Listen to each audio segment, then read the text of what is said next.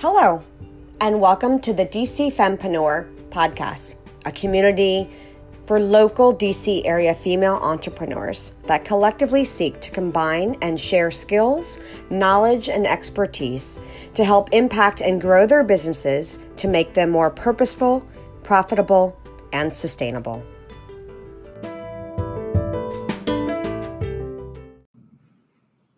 Hi there. Welcome to the DC Fempreneur podcast. Lisa Shapiro here, your host, and today we have a very special guest. She is absolutely no stranger to the podcast world, and I'm sure it's a little bit strange being on this side of the microphone, but Jen Crawford is here with me today, and she is very well known as the founder of DC Podfest. She also is a media maven with her company, Media Rescue, and a brand new project. I'm not even going to give it away. We'll talk about it when we get there. But Jen, so thank you for being here today. Thanks, Lisa. I am so happy to be on the DC Fempreneur podcast because I love your podcast and I love all that you have going on in the Fempreneur community. So it's a thrill for me to talk to another business person. So Somebody who gets it, right? Yeah, there's a lot to get and it's a unique experience being an entrepreneur. So it totally is. Yeah, so it's great to talk to other entrepreneurs and also know that the people listening are entrepreneurs and are going to understand the roller coaster of this journey. Yes. So I will just admit, I am super nervous interviewing somebody so incredibly seasoned as you. I mean, you've had at least one podcast that you built and then you retired, right? Yeah. And so DC Fempreneur podcast, I think, is in its early infancy phases. I've only had 2 seasons, and most of the episodes are either me rambling or the ones where I have a guest on, I enjoy the most. But I feel like I'm still learning a lot about the podcast world. So I'm really excited that you're on because I know that the people who are going to listen in are expecting really gold nuggets about podcasting or maybe about just your being an entrepreneur in general. And it's one of my questions actually is, as an entrepreneur or a multi-passionpreneur, right? So you're like me, we don't really like to do just one thing. Tell me about how you're running all of these projects simultaneously. You have multiple things that you're doing at the same exact time. And, what is your process for deciding that when you come up with a great idea, how you're going to move forward with that? Yeah, I mean, it's a good question. I think sometimes people think, oh, you've got multiple businesses and projects. How do you do it? And the time is there. I mean, if you manage your time, I don't watch a lot of TV. Maybe there are other people who have better social lives than I do. I mean, for me, growing business is it feels like a hobby in the sense that I have so much fun doing it that it doesn't always feel like work. Like working on my business is just something that I enjoy so much. And in terms of, choosing between projects, it tends to be the things I move forward on are the things that I just can't shake. Like the ideas that just won't go away, that I keep coming back to, that I keep thinking about, that if my mind is drifting, I'm thinking of how to implement those things, then that typically will tell me, well, this might be something you want to do. I just hate having regrets, right? And so it's just, I would rather do something and fail than not do it and always wonder, well, I wonder what would have happened if I had done that. Yes, that is something that we would all say about our lives, right? Right, yeah. We'd rather do something and put ourselves out there than to regret not doing it and then wondering what would be. Yeah, absolutely. And sometimes I do wonder how I'm going to do it. I have a couple of upcoming projects that are going to be time consuming and out of my comfort zone, which really you shouldn't spend a lot of time in your comfort zone. Us entrepreneurs know that. But it's also exciting because it's a little scary. So it's got that bit of excitement to it. And, who knows? I don't know if it's going to be successful, but I failed before. I spent a lot of time, many years, being very afraid of failure and doing a lot to avoid failing or even appear like I was failing. And then I had a big failure and didn't die. And no, of course you didn't. No, die. I mean, nobody ate me. I I survived it. And then I was like, okay. And I realized how much I'd learned from it. And now I try to put myself in more positions where I have an opportunity to fail. Because if you're not failing, or if you are failing, you're also learning. So now it's that big failure made me sort of a little bit fearless in that sense, which I'm glad. I mean, when it was happening, it was horrible and I had no perspective. I just wanted to, hide in my basement and never come out and see anybody ever again. But what was it that was this big failure? Yeah, it was just a business failure. I had opened an early co-working space, and I had leased it was a 1970s auto body shop. Okay. And we built it out. It had a coffee shop. It had a co-working space for visual artists, had a stage for performance artists, rehearsal space for musicians. It was, in retrospect, a very ambitious undertaking, but I'd had success in business in a totally different type of business. But I was a little, I think I may have been a little cocky because I was like, hey, nobody can outwork me. I've been a successful entrepreneur. That's why I have the money to invest in this business.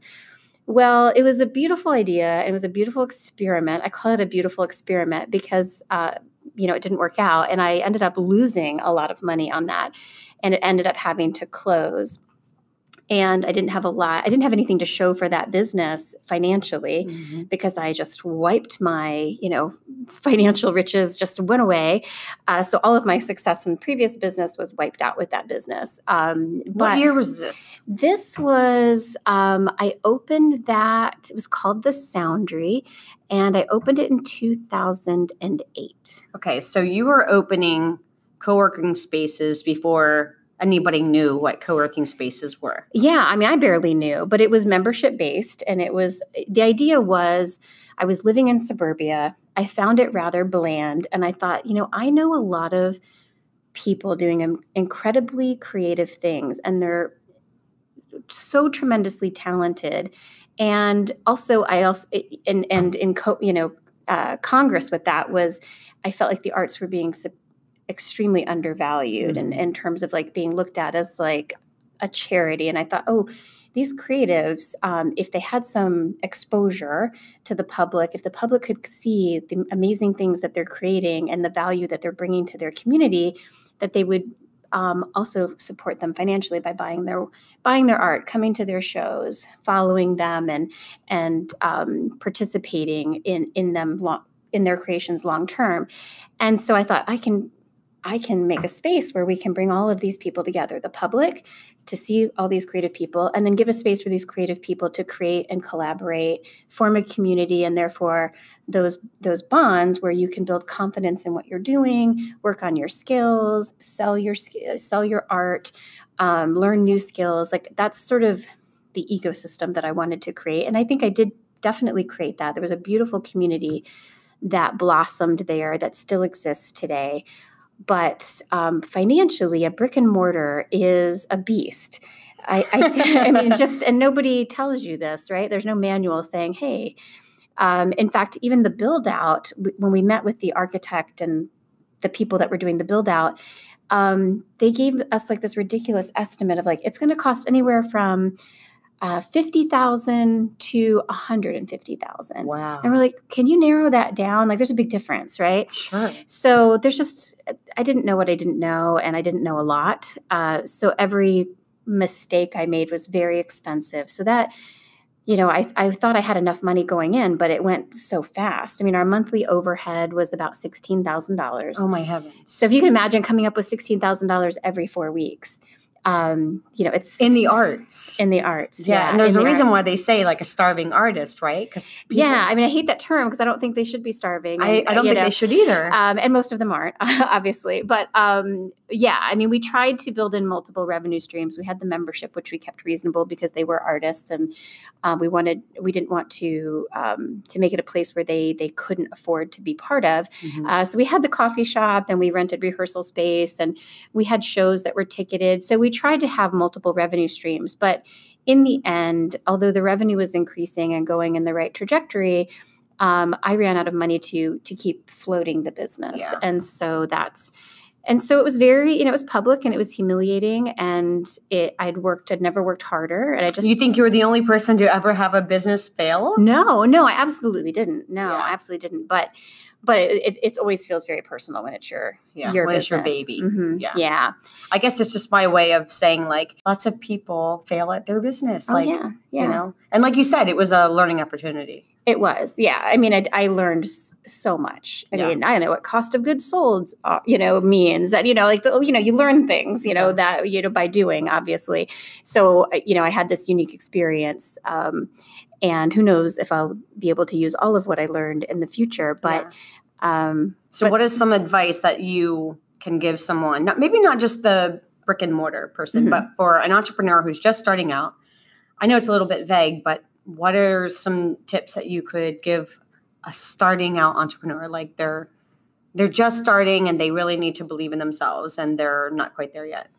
Yeah, I mean, there, obviously there's a lot of mindset work, I suppose, with, but I tend to dwell on some of the fundamentals. So, now as a business owner, I'm always looking at how quickly I can be profitable. Like I want to be profitable immediately. So I'm interested in businesses where I don't have a tremendous amount of overhead, but that's based on my previous experience, obviously. Well, I think that's smart. But know your numbers, know your expenses, and be realistic. I see so many entrepreneurs, when they are factoring in their expenses, they don't factor in their time.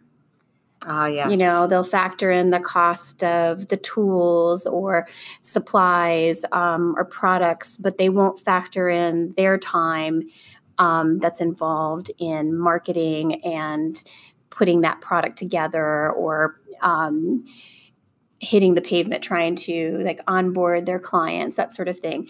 So they discount it because they don't think about paying themselves. But if they weren't doing it, they'd have to pay somebody to do it. So usually entrepreneurs are whatever they want to charge their clients, they typically have to multiply it by 3. And that's scary. To pay themselves. In order to have a viable business, I think that's typically what I find entrepreneurs doing, is undercharging by that amount. And what about the person who is afraid to go out and charge what their time is worth because they're afraid? I mean, they're bootstrapping, right? So they're wanting to go out and find paid clients or make money, but they're afraid that if they charge really what they're worth, that they won't get that business. Well, I always think of this example. So tell me if you can relate to this. Okay. You're in the drugstore and you're looking at hair conditioner, and you see one that's $3, and you see one that's $7, and then you see one that's $20. Which one automatically do you think is going to do a better job on your hair? I look at the ingredients. Well, I know. I should have used that example with you because you have some deeper than average knowledge on hair care. Yeah. But I think typically people would just, even if they weren't going to purchase the $20 one, maybe because of budget reasons, they would think, oh, that's the better conditioner. So what so if you value so you yourself, think that you get what you pay for.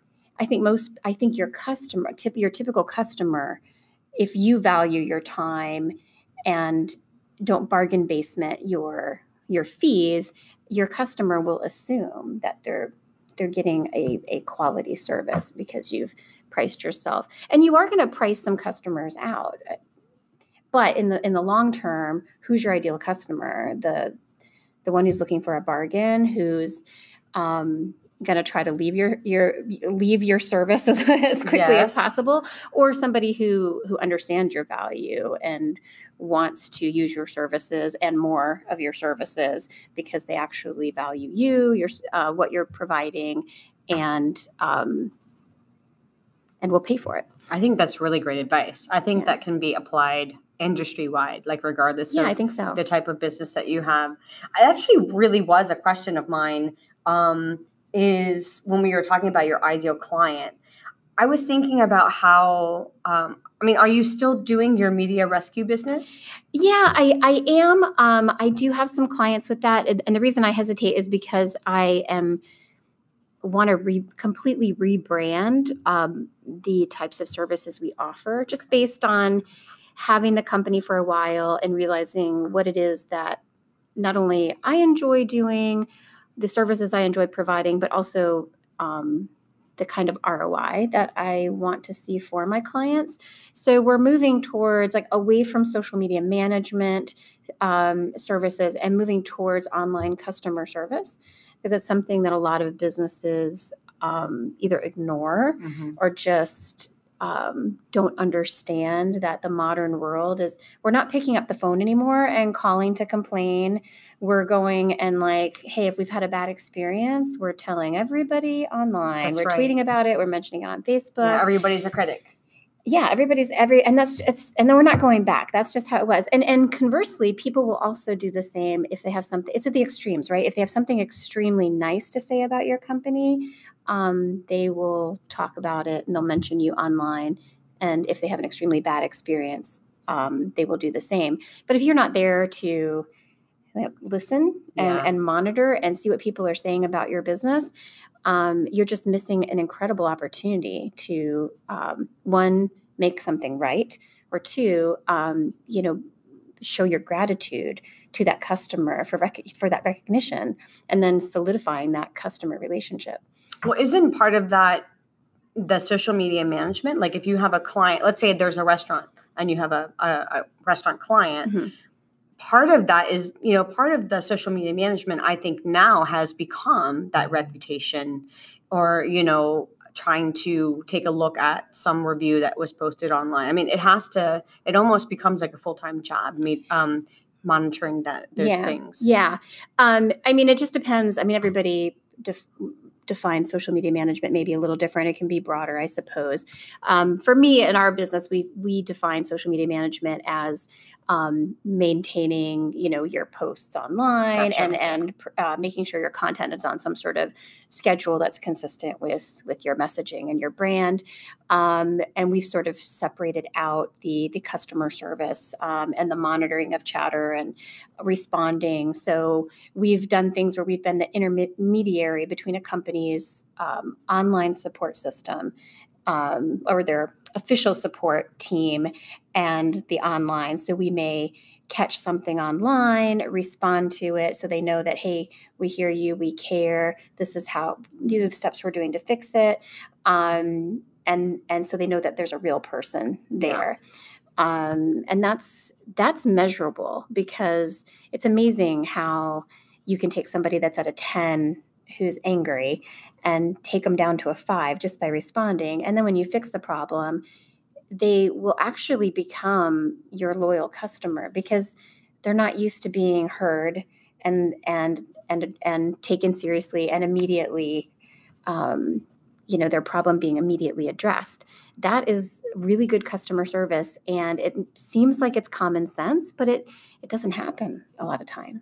Yeah, I think a lot of businesses are afraid to have social media profiles because they're afraid of reviews that can be on there. But it is an opportunity, I think, to roll out that red carpet for your customer and let them see that you're incredibly authentic and very transparent about your business practices. And that you care.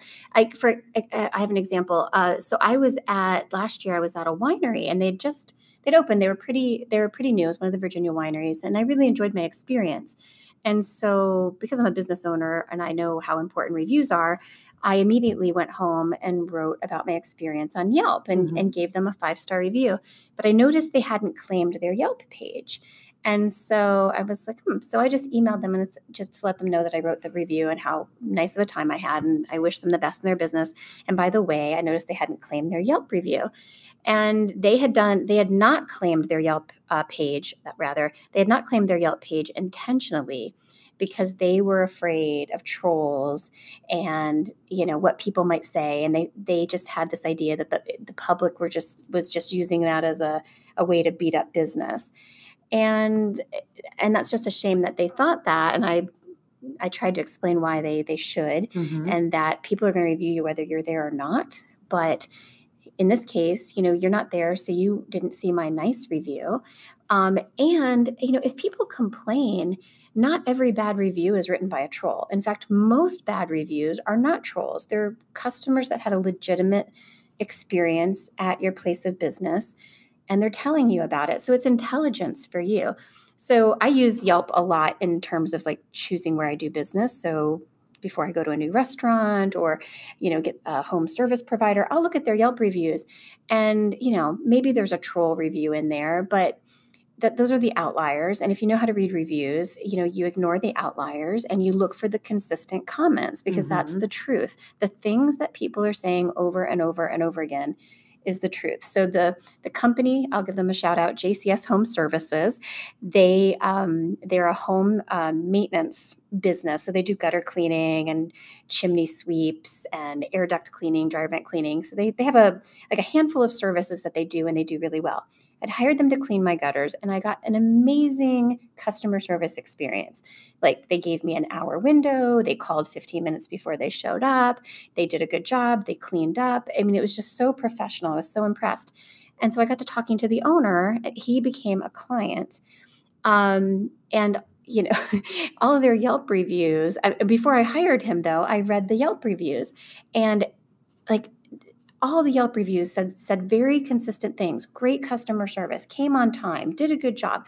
Like, that was repeated over and over and over again in all of these Yelp reviews. So I knew that I could hire this. Were they one of the businesses that had claimed their page? Oh, yeah.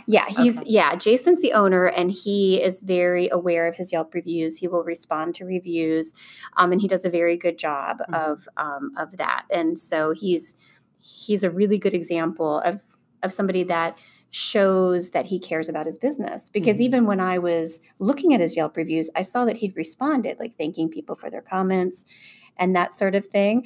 And so I knew that he was a very involved, engaged business owner.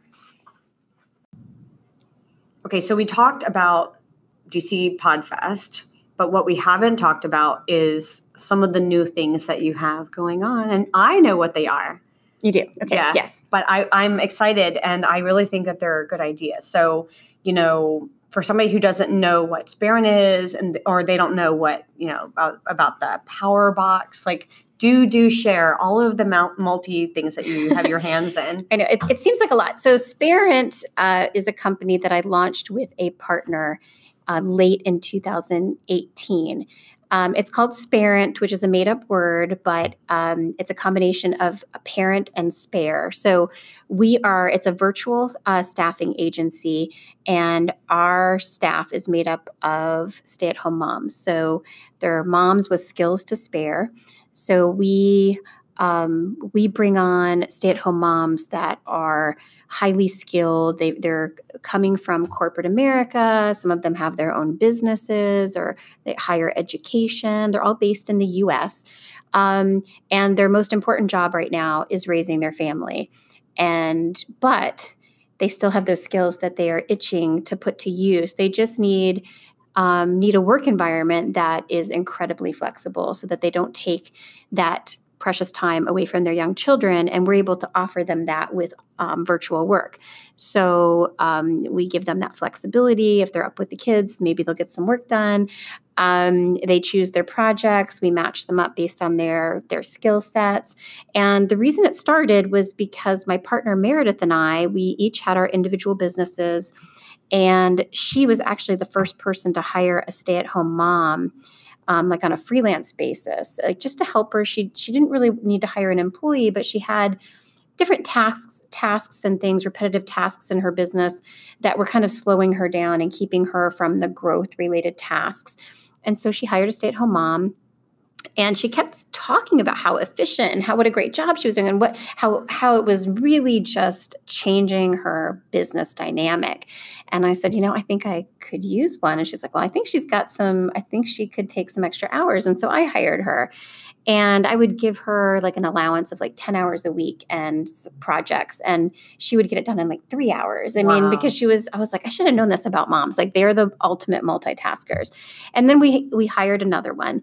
And I think by the time we were on our third, I looked to Meredith over a coffee meeting one day, and I was like, we could start an agency just staffed by stay-at-home moms. Our experience has been so good. We've just had such a positive experience, and it's helping us grow our companies. We can't be the only women business owners that need a little help. I mean, virtual assistants are not new. There's a gazillion out there, but we really wanted to have an agency so that anyone that hired us not only had a Sparent assigned to them, or maybe more, depending on how big their project is, but they also had project managers. So they didn't have to worry if their virtual assistant was sick or on vacation. They didn't hire just one person. They have an agency backing them up. So we want to, basically be their business bestie, provide them with a virtual team that they can rely on no matter what. And so far, it's been great. It's been a blast to bring these parents on, get this pool of talent, and then see how it's helping other business owners. We don't discriminate against our, in terms of like women business owners versus male business owners. But I think just because of our branding and who we are, we tend to attract women business owners. That tends to be our clientele. But so exciting. There's nothing that would get me out of bed more than just helping other business people. So, absolutely. And I feel like we're doing that and doing it well. So it's been a blast. We're still growing. We could use more business still. So if anybody needs a virtual assistant, or what we call a Sparent, definitely look us up at sparent.co.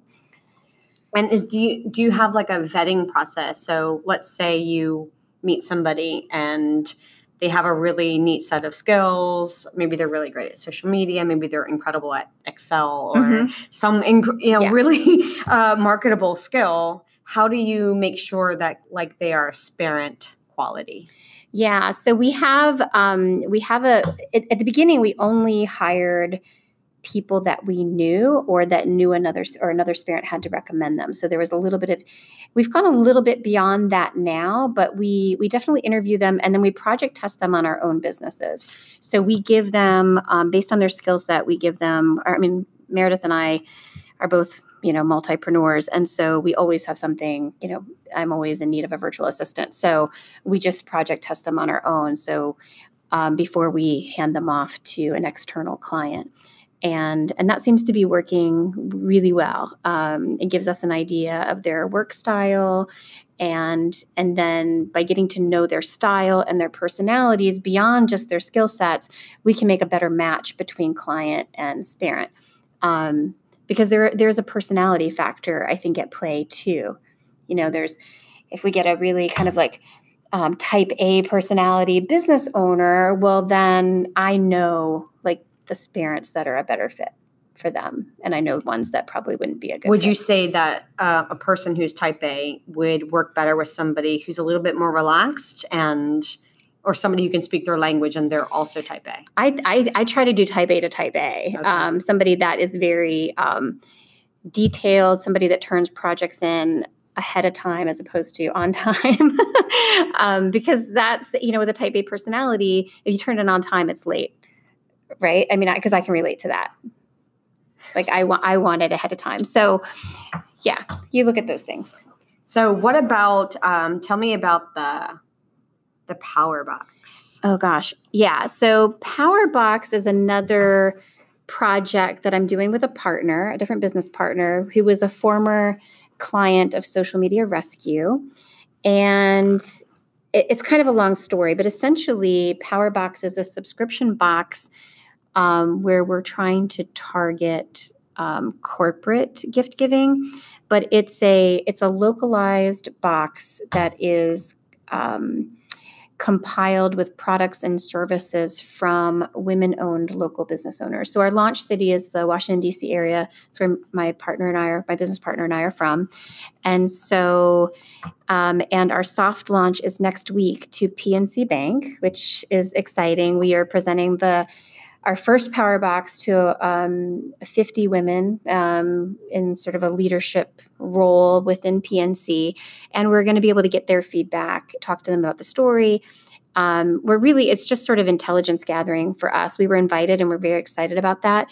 But we also need feedback. Like what's the experience like? This is a brand new subscription box is a whole thing. It's a whole industry, and there's so much to learn. I don't know what I'm doing. The first boxes I ordered, you can check it out on my Instagram story under business fails. I have a highlight called fails, and my first box I ordered was so tiny. I don't know why I didn't look at the dimensions, but I didn't. It's just so dumb.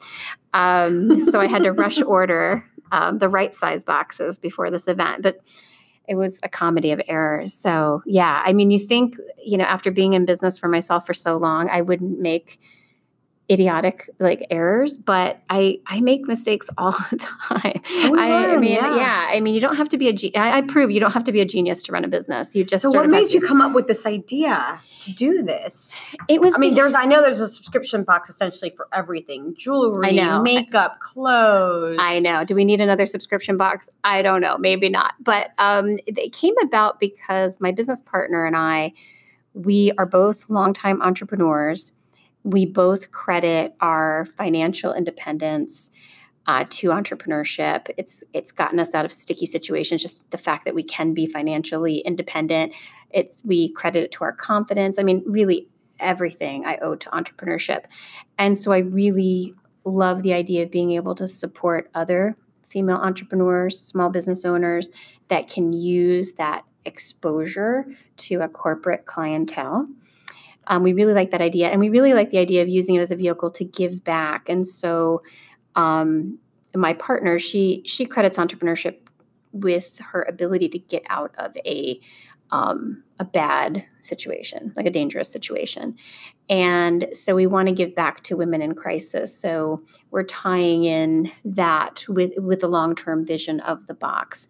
So we're trying to create a lot, and also trying to get corporate America invested in their local communities, because it all starts with the small businesses are what provide the jobs in America. I mean, it's really, when they say small business is the backbone of America, that's not just a saying, that's an economic fact.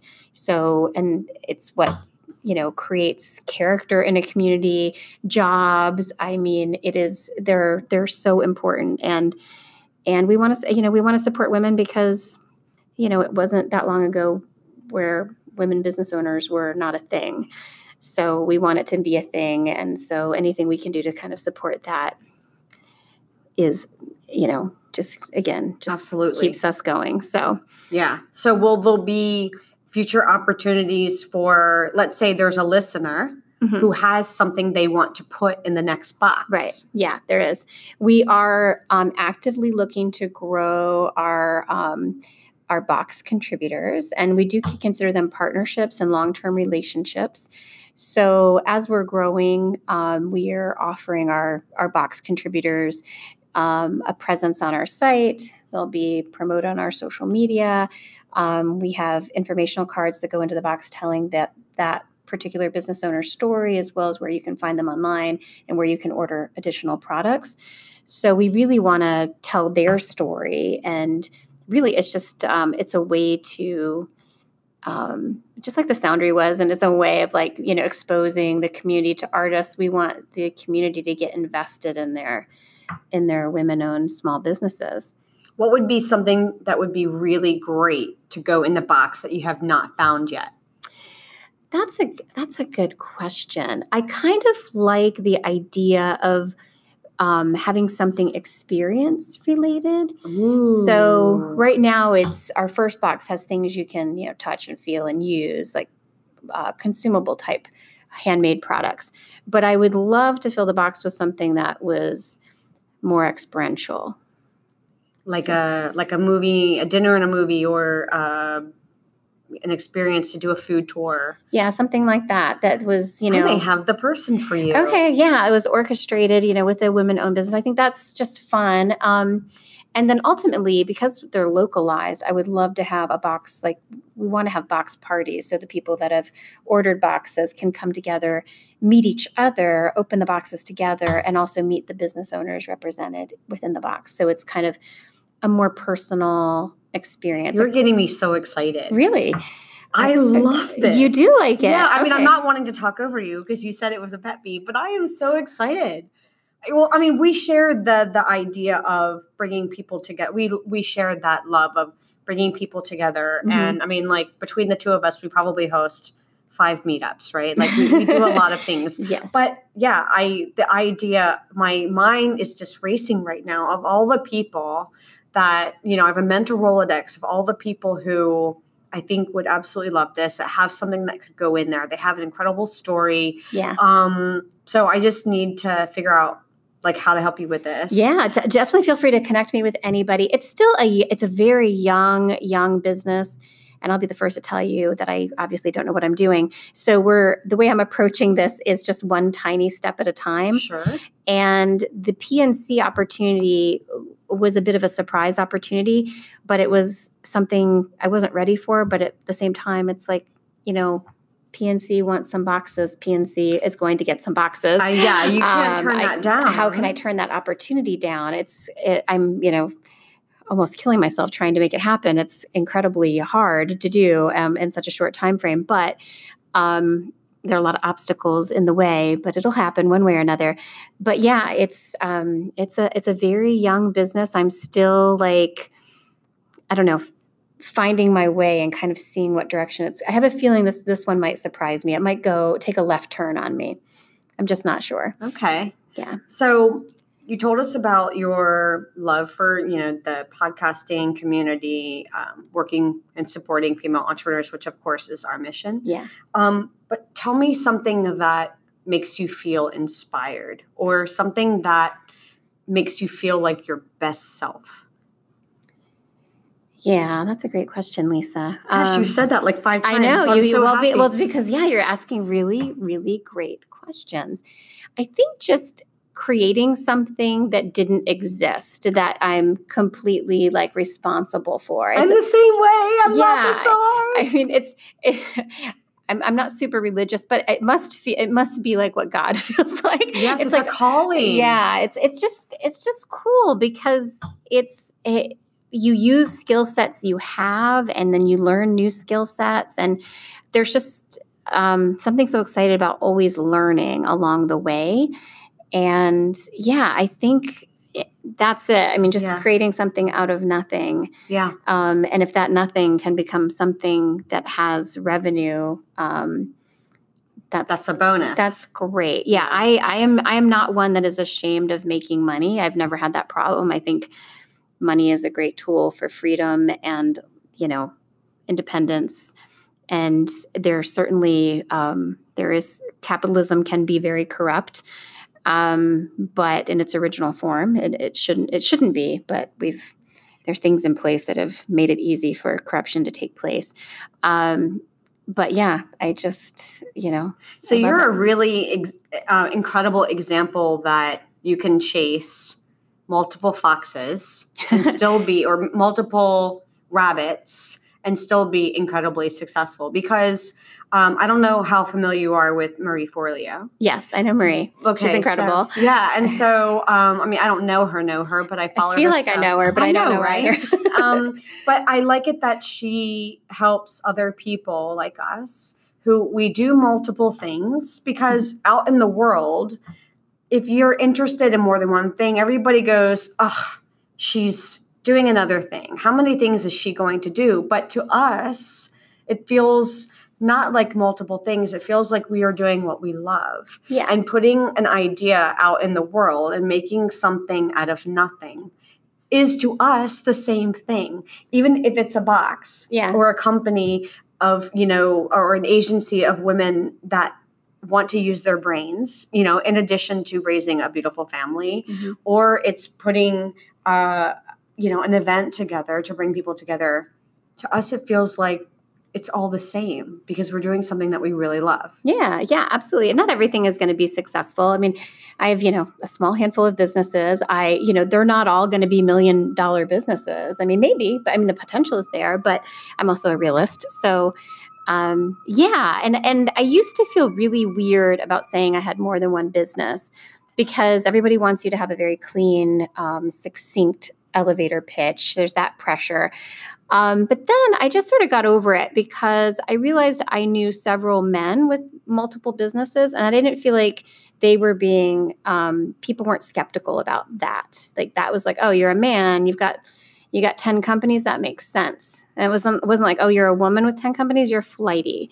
I felt like there was like sort of a double standard. Yeah. Well, there's a lot of those going around. So I kind of just got over it and I was like, you know what, I'm going to work hard on my companies. I try not to be very, hyperbolic about them. Like, I try to just kind of quietly work on them. And I was working on PowerBox way before I said anything about it to anybody.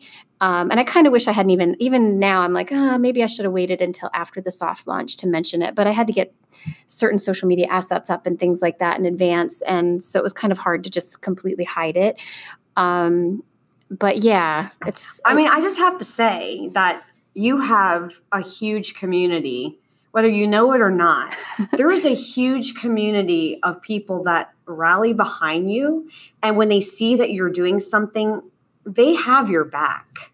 So when I saw that picture, look, I'm tearing up a little. Oh my gosh. So when I saw that picture on Instagram, I got really excited. Aww. I don't think to myself, oh gosh, she's off doing another thing. I'm thinking there is another thing I can support her on. Aww, so I'd love for you to just, if there's any takeaway from today, besides the fact that we share a brain, there's obviously a reason why when we sat down 2 years ago and had tea that we knew that there was some chemistry there. Right. Still is there. But every time I see that you're starting a new company or you're creating a new love, not once do I think to myself, she's off doing another thing. Why can't she pick one thing? I'm thinking to myself, yes, another thing I can support her on. Yeah. And I truly mean that. And I so appreciate that. And I think that's the right attitude. I mean, I love seeing, ambitious, smart women out there, doing their thing. And I think, right now I'm seeing so many women supporting women, and it's empowering and it's inspiring, and it's making so many things possible that are, sometimes tough or impossible. Yeah. But you were going out and creating this life for yourself long before others were able. So in a way, you really paved, this way for all of us. I'm 42 years old and I started my first business when I was 18, but that's different. Mm-hmm. I didn't really find my true passion and what I really wanted to do until someone made me. Somebody sat down and said to me, Lisa, tell me why you can't do it. I was like, I guess I can. Yeah. And then, I created DC Fempreneur, and I feel like I'm doing what I'm meant to do, for the rest of my life. I don't know it will become, but I feel like I'm doing my life's work. And it took me a really long time to find that. Yeah, but I think all of those steps beforehand, did their job in getting you, to that place. So I think sometimes we get too caught up on finding our passion. I think that can sometimes cripple us because it's oh, I don't really love doing this. But for instance, one of my first businesses, this was the one that I think Nicole mentioned to you, the knocking on the door one. So I had a friend and she'd been laid off. This is the early 90s. There was a recession. I don't know if you remember that, but there was a huge recession, and a friend of mine had been laid off, and she could literally wallpaper her living room with job rejection notices. And she came to my house in tears because she was worried she was going to lose her house. She depleted her savings. At the time, I had just started my first business, but it was very young. I was young, business was young, and I just felt helpless. But I was like, well, what if we cleaned houses for people? I feel like we could do that. Let's find something we can do. And so it was literally 5 minutes later, we walked outside my house and we went to I was in college. So I was living in a dinky little townhouse with 10 other roommates. So we walked to where the nice houses were, and we just started knocking on doors, offering to give people an estimate to clean their house. There was literally 5 minutes of thought went into this. Little did we know that we would be invited in and asked. The first house we knocked on, they said, yes, please come in and give us a quote. We hadn't discussed what we were going to charge, anything. So I look at Kathy, Kathy looks at me, and we give a quote. I think it was $65 or something like that for this McMansion. It was, oh my gosh. So anyway, in 2 hours, we were booked. We had gotten enough business to like fill the week. Oh And my we gosh. started cleaning houses the next day. And we did that until she found a job. It wasn't my passion. It wasn't her passion. But you know what? We had a business. It was paying her bills. It was putting extra money in my pocket while my business was growing. It was the hardest job. In fact, it was like so laborious. Like cleaning somebody's house it's no joke. It's hard work. And it was just two of us. But yeah, she would pick me up every morning and we would start going from house to house to house. And we did that every day until we didn't need to anymore. So it wasn't passion, but I learned a lot about business. It was a really great lesson because I was like, I'm never going to worry about money again.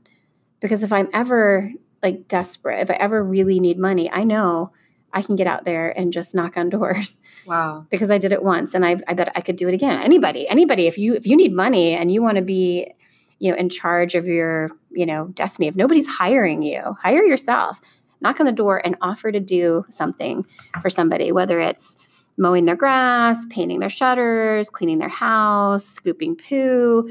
I mean, the service businesses are great. They're so low overhead and they're so easy to start. So it wasn't, it's not always about passion. I think the more you do, the more you're led towards passion.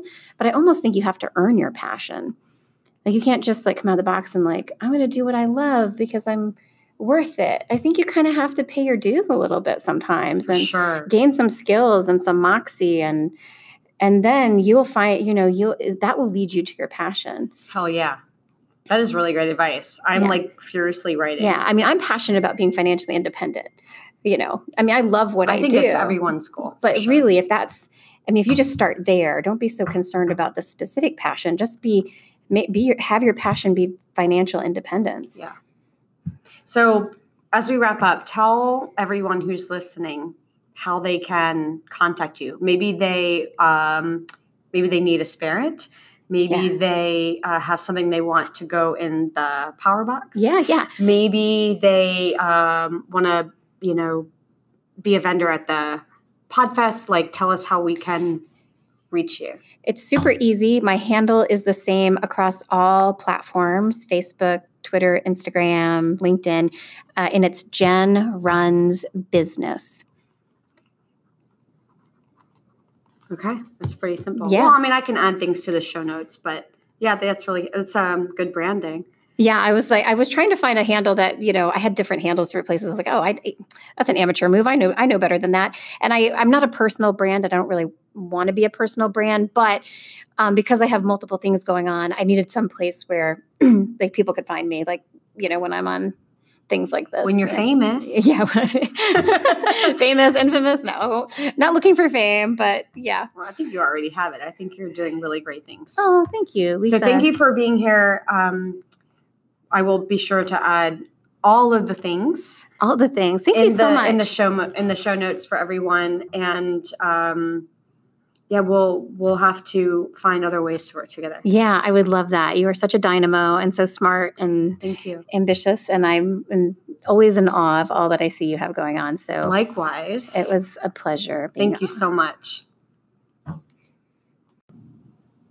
So even though you're kind of transitioning out of the social media management arena, one of the things I really wanted to hear from you, since you're incredibly experienced, is a tool that you really like or something that can really help. I don't want to use the word automate because that takes the human element out of it. But, so that we can essentially take back our time and focus on the things that we really need to be focusing on. And we can use a tool or resource for social media that you think is helpful. Do you have something that you love that you use daily? Yeah, I do. I use a tool called Buffer, which is pretty popular. I think most people have probably heard of Buffer. I like Buffer because it is a tool that keeps improving. I've used other social media management tools and I didn't find that they were improving their product along the way. Like they kind of just made this tool and just kind of let it live. But Buffer is continually improving their their online management tools, and they have a great podcast too, by the way. They're very, really? Yeah, they're very involved in social media. So I really like them. And then another, this is nothing new, but Canva. I use Canva a lot. I use Canva tons. And again, I love Canva because they continually improve that tool, that content creation tool. So in fact, I was just looking at it yesterday, and I've just noticed how many templates they've added. Yeah. I mean, they have a book cover template. If you want to design your book cover, they have templates for that. They have templates for ebooks. They have templates for CD covers. I mean, they have templates for everything. And, they have that opportunity where you can add your brand colors. And so that's, I do the brand colors and my brand fonts. I have that in there. So if I need to put together some sort of visual for myself or for a client, then I can just go there and that tool just, automatically plugs those things in. Mm-hmm. So saves a lot of time. So in terms of, I didn't know that Buffer had a podcast, but since you have so much experience in podcasting, and I really don't, I don't think most people, what was the year that you started your very first podcast? Do you remember? Yeah, it was 2010. And it was started in the Soundery, the business that failed. So the podcast was one thing that I'd pulled from that experience. And at the time, podcasting was really young. So nobody really knew what a podcast was. It wasn't native on your phone or anything like that. I didn't even really know what we were doing. But the idea was that we could potentially give the artists and creatives that were coming through our building some external exposure. So before that, it was like you'd have to come to our building to see these people and meet these people and do these shows. But I thought, oh, well, here's this thing where we can put it out and like having it, go outside of our building and reach people that way. And I thought, well, even if we reach 5 people and introduce them to this independent artist that they had no idea existed, that makes it worthwhile. That would make it worthwhile. And so, and then when the business closed, I moved the podcast studio to my dining room. Yeah. And that's where it stayed. So I had a co-host, a local comedian. His name's Tim Trueheart. You'll see him on the stand-up circuit.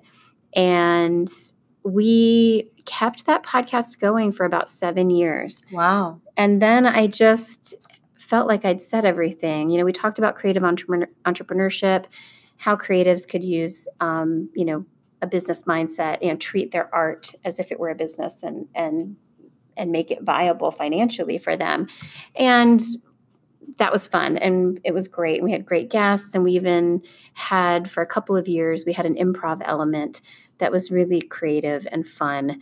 And I missed that format, but it was also very time consuming to maintain that format because we booked 2 guests, a real guest and a fake guest. And then we wrote these characters in, and there was really some comedy gold that when I have the time, I would like to go back and edit those episodes down because we talked too much. We did we did everything wrong before we did anything right. And so one of those things was just the first 20 minutes, Tim and I would just talk. Yeah. Just chat. What's going on with you? And it was, looking back, I'm like, who cares? Like, who cares what was going on with us? Nobody cared except for maybe me and him. Yeah. As friends, we cared. But why were we boring people? I mean, it was not interesting.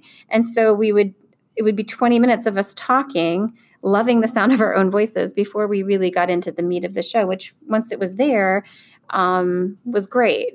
And then maybe the good stuff would be 20 minutes, and then we'd have 20 more minutes of crap.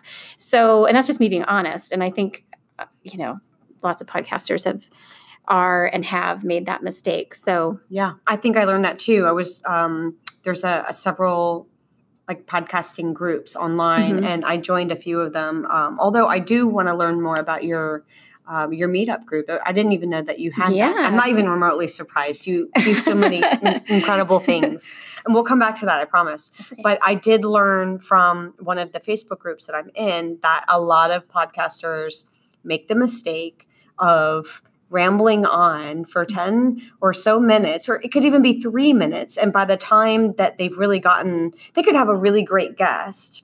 And by the time they've gotten to the meat, of that interview, somebody has clicked away or, they've lost interest and so they've moved on. And I think that's a shame. It is a shame. And I think the biggest lesson I learned was you really have to respect people's time. I think that one of the biggest sins we can make is to waste other people's time because you can't make more of it. It's like the truly non-renewable resource, right? If I waste your time, you can't get that time back. Right. I can make more money.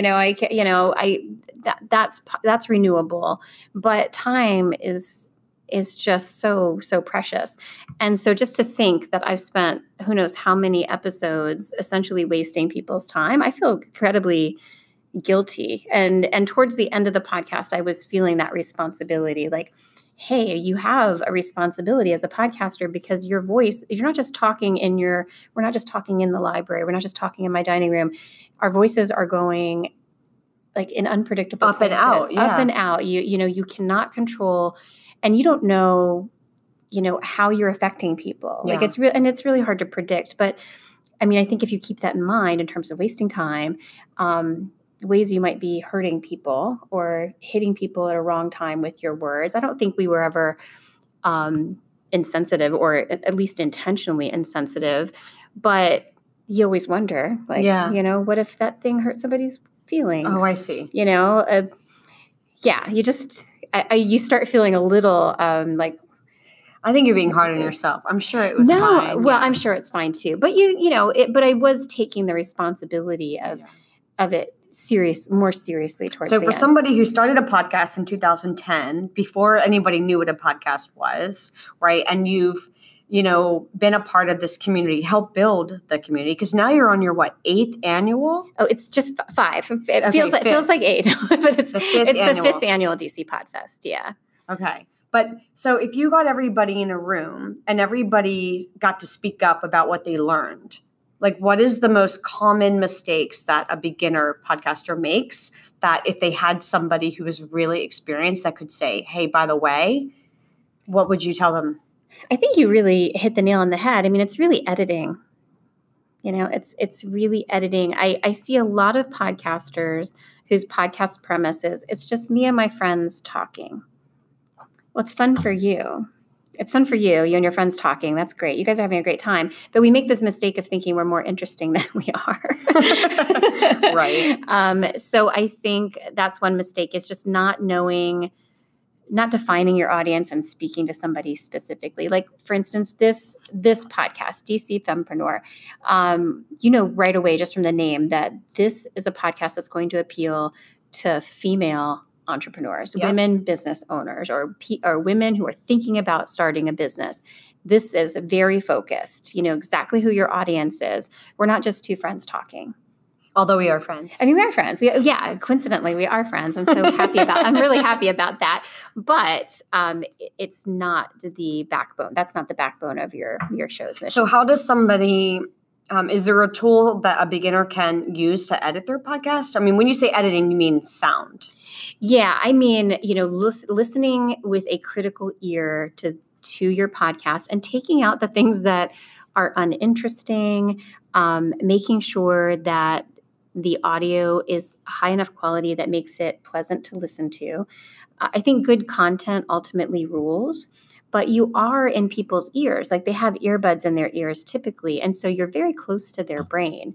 And it makes it for a very intimate experience, but it also makes for a highly unpleasant experience if your levels are all over the place.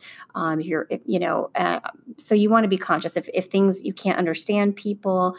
One of my pet peeves is when there are 4 or 5 people on a podcast and they're all talking over each other. I find that really hard to listen to. I think those things are critical. Everyone tends to focus on, I want to grow my audience and I want to monetize.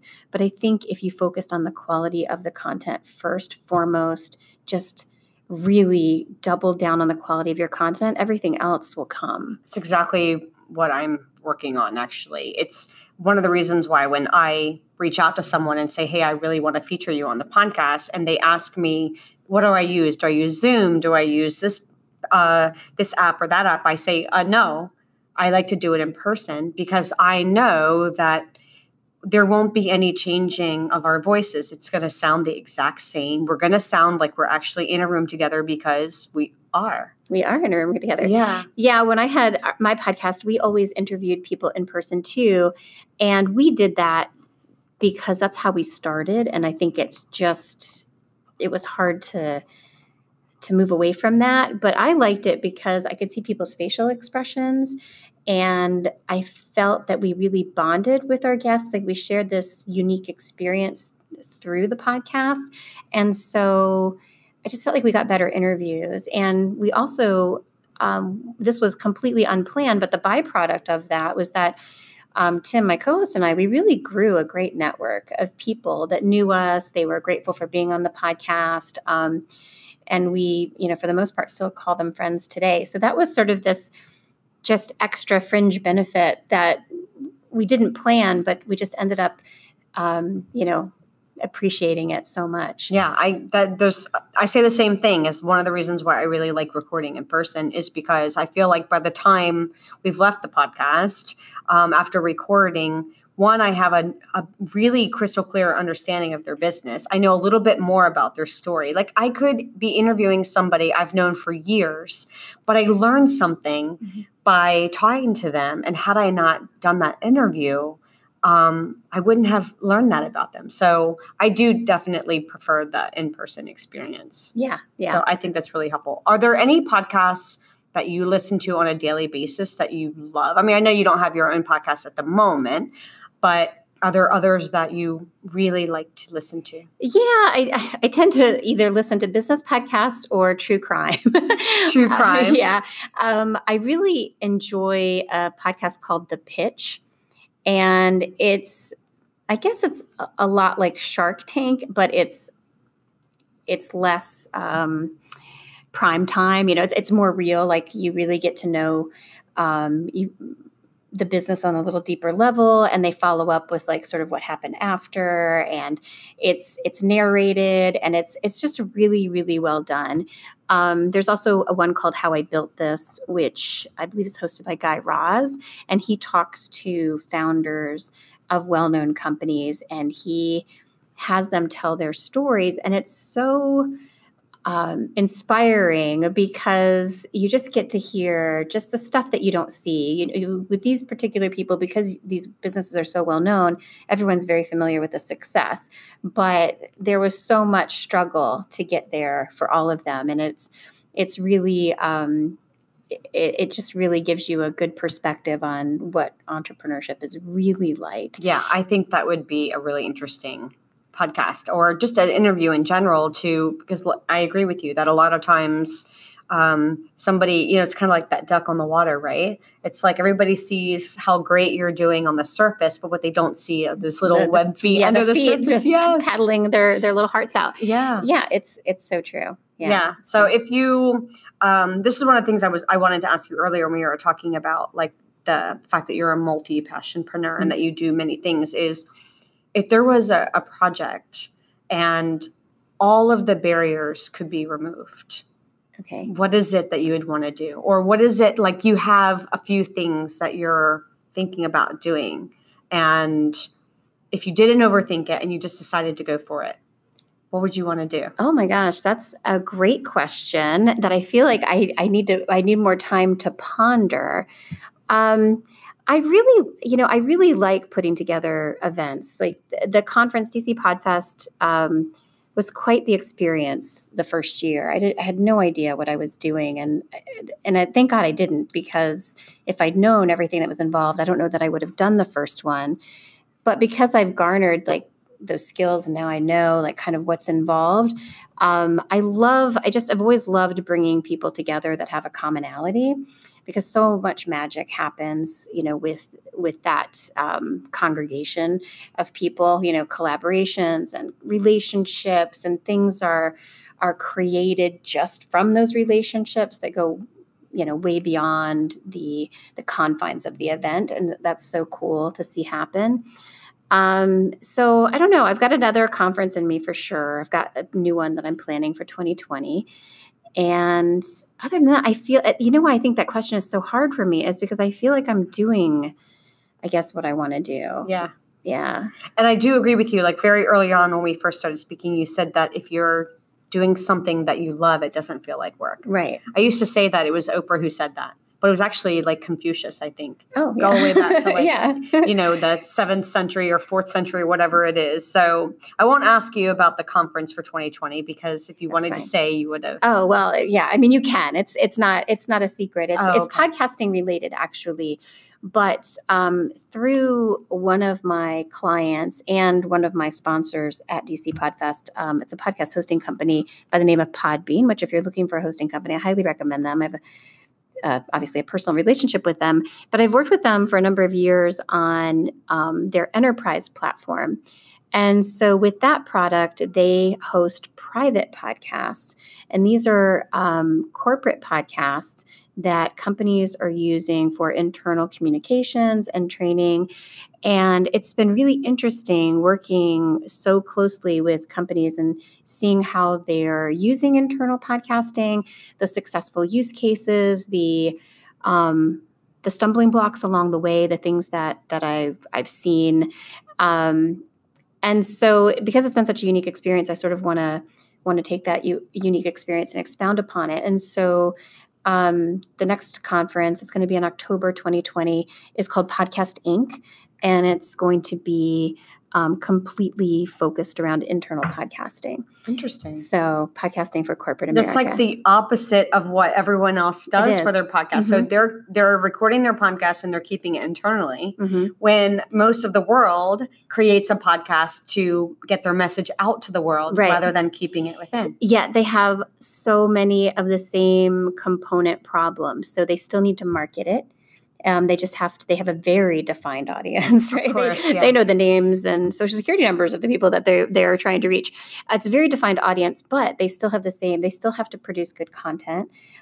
Storytelling is super successful in that environment, just like it is in external content.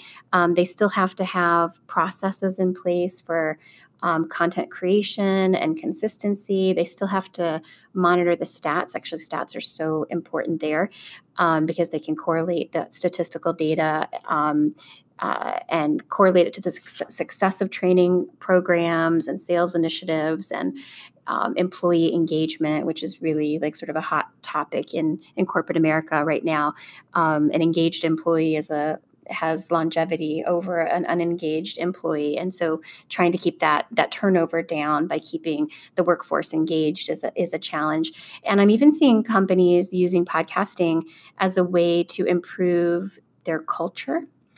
So a way to communicate more authentically, more intimately. When you send a newsletter or an email, it's very one-dimensional unless you use a lot of emojis, which I think corporate America is probably not comfortable doing. Right. So, but the human voice can communicate so much more just through its tone. So it's a much more dimensional way to communicate and more effective and efficient too. So it's really exciting. I'm so into it. I so believe in internal podcasting, and I've just loved what I've seen companies accomplish through internal media. So I kind of want to get out there and talk about it in a more public format. Yeah, that makes sense. So tell us more about, so this is something that's coming up, but tell us about the DC Podfest. This is your 5th annual. Mm-hmm. It's really, really soon. Yeah. So not to scare you, but it's really, really soon. I know. Right? It is really soon. I am scared. I'm always scared. Every day I'm scared. Well, that's how you know you're doing what you're supposed to be doing if you're still scared. Yeah, I guess so. Yeah, it is our 5th year. November 1st in the evening is our kickoff networking party. It's always a great time. And then all day Saturday, the 2nd, we have workshops and speakers and intensives. We'll have a recording studio, so you can record right there with the people that you've met.